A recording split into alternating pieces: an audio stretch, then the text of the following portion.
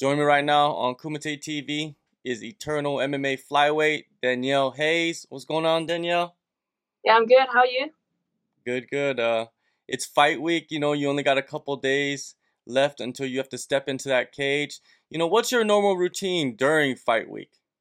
Um, my normal routine is to kind of like taper off a little bit of work, um, any sort of outdoor activities I'm doing with friends, socializing.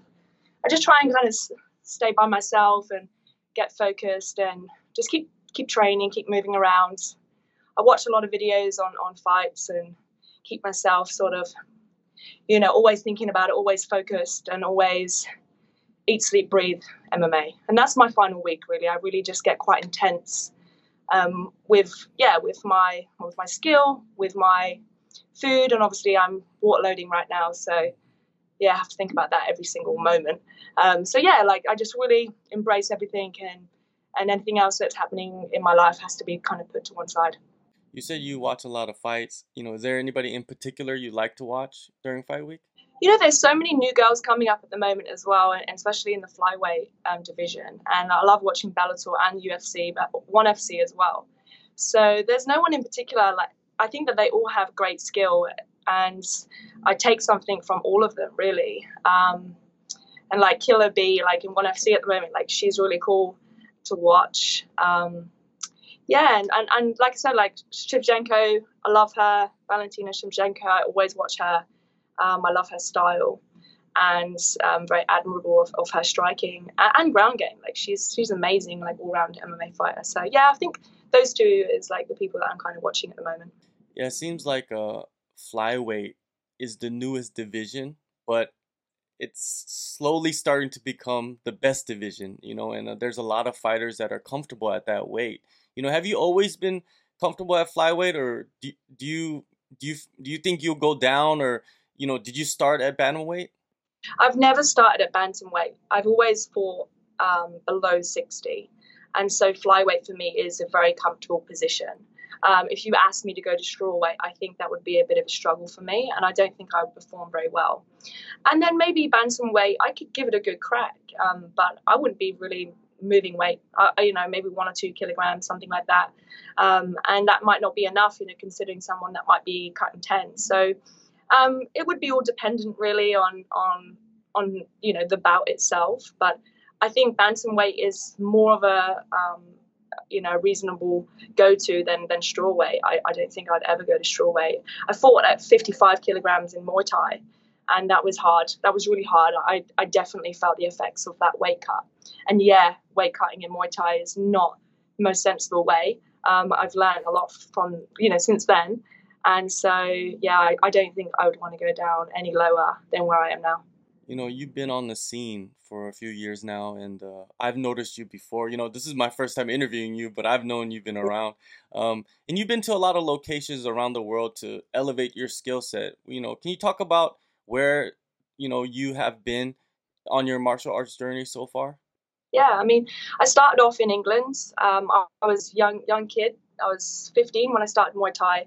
Had my first few fights in England, and then I got a little bit into my teenage years, and I sort of pulled back a tiny bit.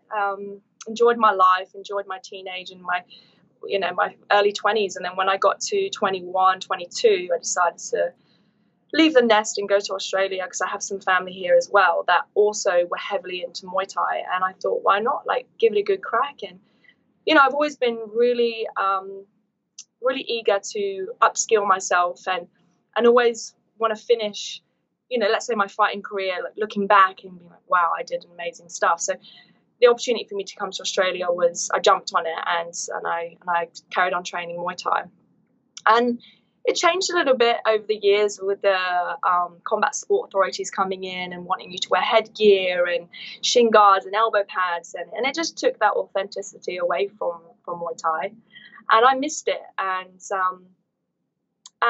I started to learn boxing, and that's when I started to think, wow, this is something that is so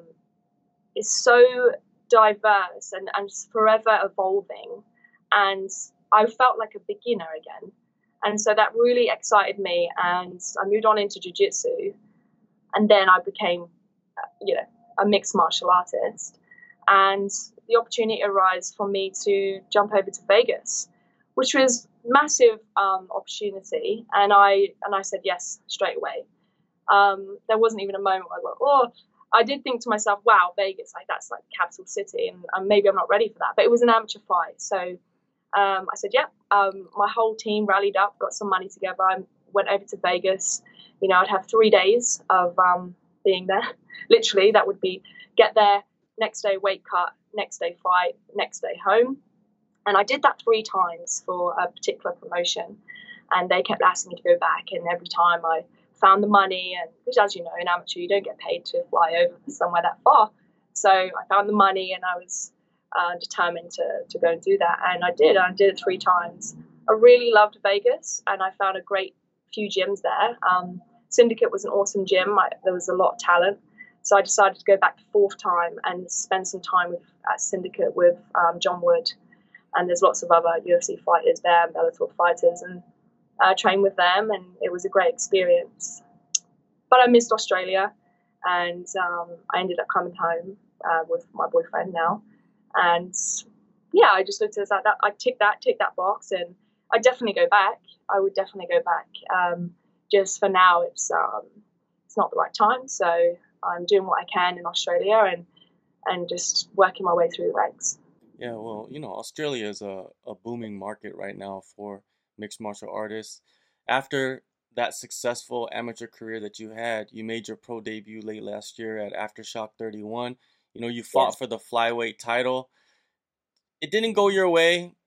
Take me through that fight and what you took away from that fight to move on with your career. Um, Mentally, I didn't prepare myself for war. I probably went into that fight a little bit relaxed, and my training camp was a little bit all over the place. I don't really have a solid team. I don't have, that one gym where you go and you've got, 5 different guys and 3 different girls to, play around with. I don't have that. I literally have me.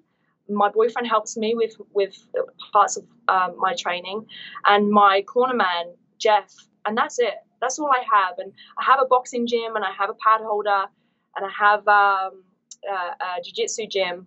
But to put it all together, I don't have that solid team, and that's what I didn't have back then. And there's no excuses. At the end of the day, she put me in a nice tight armbar. She did really well.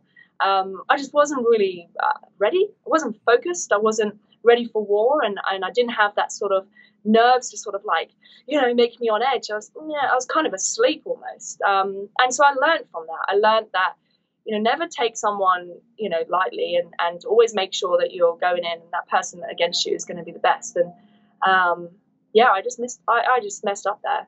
But all good, it's great for her. She did a great job. She did what she needed to do. I didn't.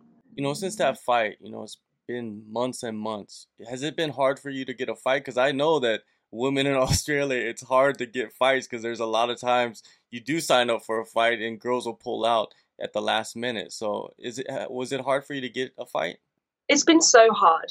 Ever since I fought in Vegas, it has been so hard to find fights. Not only because of that, but because I think there's not a huge amount of girls especially in Sydney anyway, that are fighting pro.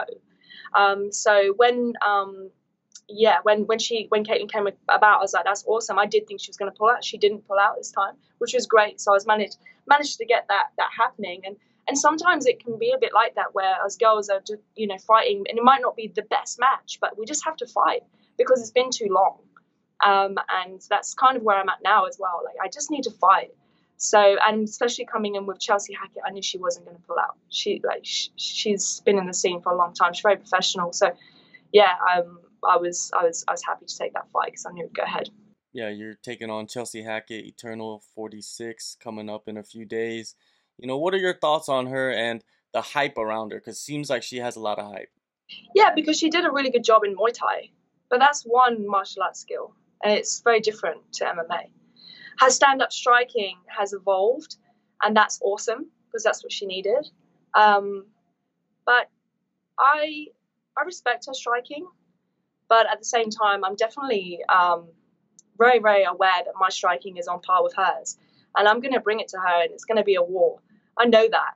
I just believe that I've got something better and I have a little bit more of a well-rounded MMA style compared to her. But yeah, like we'll see on the day, and I'm prepared. I'm sure she is too, and I'm excited.